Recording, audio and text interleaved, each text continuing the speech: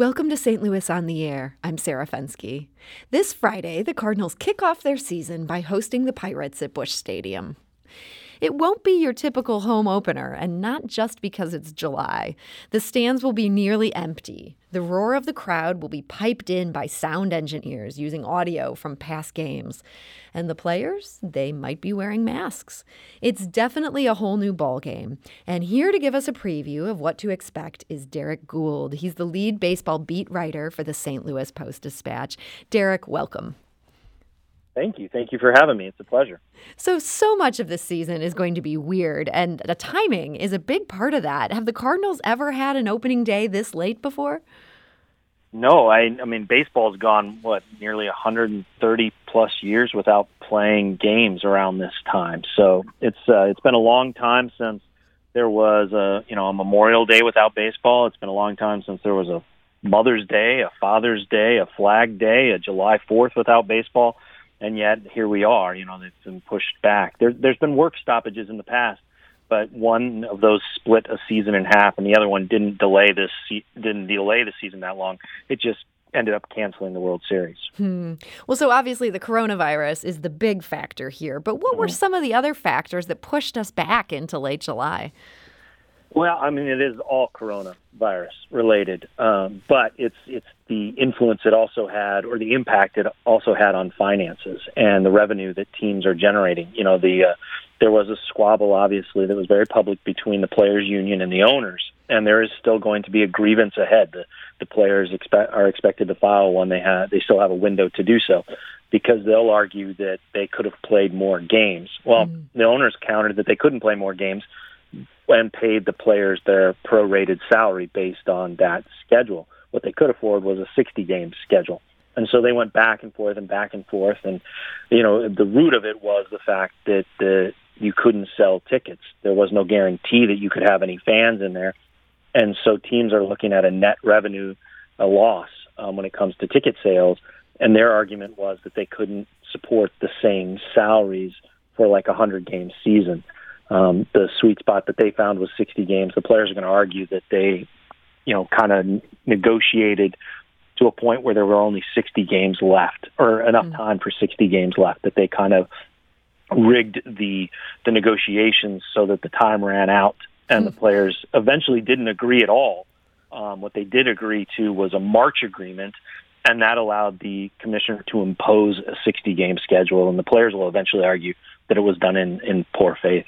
It's interesting. We see unions representing workers in other fields who've been arguing it's not safe for people to go back to work, or they've been trying to get people to be able to not do their jobs. Here, the baseball players all wanted to come back.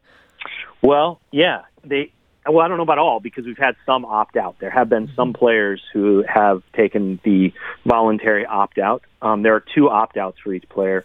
One is that they can take a voluntary opt-out and they don't get paid and they don't get service time for this year if the season is completed. That's a big if the season is completed. The other opt-out is for pre-existing conditions or health concerns. The Cardinals closer, young Jordan Hicks, he took that opt-out, so he will get paid and he will get service time for this season. But what the players, so part of the negotiations, and Andrew Miller, Cardinals reliever, was heavily involved in this. He serves on an executive subcommittee that is involved in the negotiations on these deals and the conversations on these deals. And through this whole process, one of the things that he really stressed to me, and I believe he stressed to anybody who would listen, was that a return to play was not just a financial plan, it was also a health plan. And they wanted to see that in writing. And Major League Baseball and the Players Union negotiated that aspect of it too. How often they would be tested, what kind of tests would be available, who those tests would be available to, what people would be in contact with players, where would players be able to go, what kind of policies will be in place for players at home, what kind of policies will be in place for players on the road. All of these things are spelled out in a document that, I have here, and I believe the one that I have is 113 pages long. Whoa. But it's grown since then. It's a living document, as they call it. It has to evolve with the responses to the virus, because local policies are going to change. Already, baseball has been thrown a curve, if you'll permit my terrible pun, because Toronto is not going to allow the Blue Jays to play in Toronto. So the Major League Baseball has had to find a new home for Toronto to make this season happen. Well, on Friday, St. Louis Public Radio newscaster talked to Cardinals president Bill DeWitt III, and here's what Bill told him is his biggest concern heading into the season. I guess the biggest is just the unknown and the fear that some combination of events could halt the whole thing. You know what I'm saying? Like maybe a giant outbreak with a few teams where you need all 30 teams to play to have a legitimate regular season, and then the postseason after that. So I guess it would be some sort of breakdown in the bubble that we're creating that would make it not possible to play. And that's Cardinals president Bill DeWitt III. How much of that idea of having to just cancel this season is on the minds of people within the organization right now? Yeah, I think it's on the minds of everybody around baseball. Players have even brought it up that, it's no guarantee that there is going to be a season. They can do everything possible, but eventually, it's going to be the actions of some individuals. It's going to be the actions of the group. To be honest, as one of the players recently said, it's going to take a little luck to pull this off.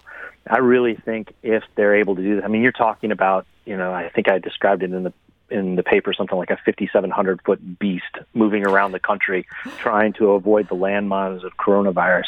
If Major League Baseball pulls this off, it is a remarkable feat of human cooperation, because one of the things that, like he's referencing there and that we've kind of touched on with the negotiations is the players did want a big say in policing themselves and setting up local policies. And so within the manual that all the teams are following, there are strict rules for teams on the road because baseball wanted to go on the road. They didn't want to be in the bubble like the NBA did in Orlando. They didn't want to have the hub cities, though that was really explored and discussed a lot, the possible hub city program that the NHL has. They felt it was important to go into the city. They wanted to be part of the revitalization, the reopening, the invigorating of the city, because baseball draws its identity from its communities in ways that are both historic and important. And they felt it was important to be there.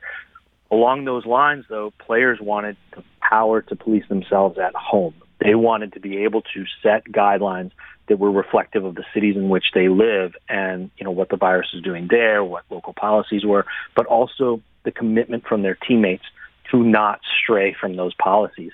And again, if they pull it off, this is a feat of remarkable dedication and discipline from the players and just everybody around the ballpark cooperating in ways that, to be honest, in the last year, we haven't really seen a lot of cooperation in our culture. So this is it would be fantastic if they pull it off. Yeah, if baseball can do this, it will be something that America has not yet shown itself capable of doing. But I think we're all rooting for them at this point. What are some of the big changes that you see that will affect things from the fan point of view in terms of some of the things that have had to change to make this a safe bubble? Well, the biggest one for the city that calls the National League team that has won the most pennants, that has won the most championships, that is the Yankees of the NL, is the DH. The designated hitter is coming to St. Louis. There will be a designated hitter in the Cardinals lineup on Friday. So it's painful to hear. Yeah, the universal DH is here. It is probably here to stay. If not here to stay for 2021, then get ready for it in 2022. It really looks inevitable at this point. So pitchers hitting is not necessarily over. The Cardinals do have a guy named Adam Wainwright who they could turn to in some games. But we're not going to see those long games anymore either because of another twist to the rules, and that is extra innings will start with a runner on second base, something of a ghost runner if we can go back to the playground, although that there'll actually be somebody there. And that's made to expedite the ending of extra inning games. They don't want teams lingering into the 15th, 16th, 18th, 19th inning anymore. They don't want the strain on the roster. They don't want the time spent at the ballpark. And we'll see if that carries over. It makes sense for this season, but it might not be palatable for seasons to come. Well, it's good to know that they may pull back on some of this. I feel like baseball purists must just be ready to riot over some of these changes. But obviously, there's bigger concerns in our society. Perhaps we shouldn't all go crazy. But Derek, in our last few minutes here, you had mentioned baseball is going to be one of the few professional sports that's going to be traveling for these games. Are you going to be traveling with the team? I do not travel with the team per se. I will be traveling to cover them. I will be. I have been approved for credentials on the road for the series so far. In conversation with the media relations up there, and Major League Baseball has allowed for road credentials to be issued as long as local policies are followed. I will be going on the road. The team will travel by charter, and they will move their bubble in place. I'll have a little personal bubble. I'll be driving everywhere. Oh, wow. To try to pull this off. But that means that I can be in control. And there are some policies where if you fly, you have to quarantine, and that's just not going to work with the schedule. So, I am with the support of the newspaper and the fact that our subscribers expect this kind of baseball coverage from the paper, and history as a tailwind that I don't know if the Cardinals have ever gone somewhere that the Post-Dispatch has not. So I don't want to be the first that happens to. So I'm going to do whatever I can and follow whatever rules and take care of every protocol to make that possible. Putting in a lot of time on the road. So hopefully this team will prove worthy of the effort. I know you've predicted them to win the Central Division. Is there a chance they could go all the way this year? It's really an unknown. They have great pitching. And that's always been my rule of thumb when we do the predictions, which are usually wrong the moment they come out of your mouth. But they have great pitching. They have great pitching depth. And my rule of thumb with prediction is always follow the pitching. And maybe for the wild card, find a team that might get hot. The Reds are real. The Reds are really good. The Reds also have good pitching, and they have a thunderous lineup that the Cardinals do not. But the Cardinals have greater pitching depth than anybody in their division. That's going to help them over 60 games. I don't know how that plays over 5 games, over 7 games. We saw it get them to the NLCS last year, and then the offense vanished historically against the eventual World Series champs. So I still think that the Cardinals are not in that elite class like, say, the Dodgers. But they have the potential to get hot, and anything can happen in the playoffs, especially when you have your bedrock that is strong, deep pitching. Well, this could be quite a year, whether it goes all the way and whether the team goes all the way. I think we're all going to be breathlessly hanging on your coverage. So you'll have a lot of readers who maybe don't even normally pay attention to baseball. They're going to be riveted by every word.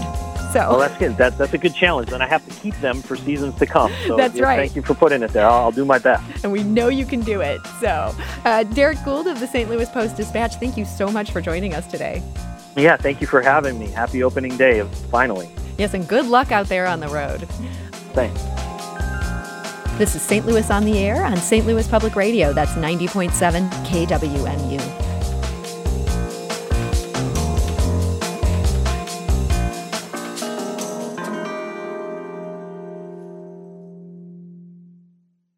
Support comes from the Missouri Forest Products Association, committed to conservation and careful management of the state's forests to make them more resilient and better habitats for wildlife. ChooseWood.com.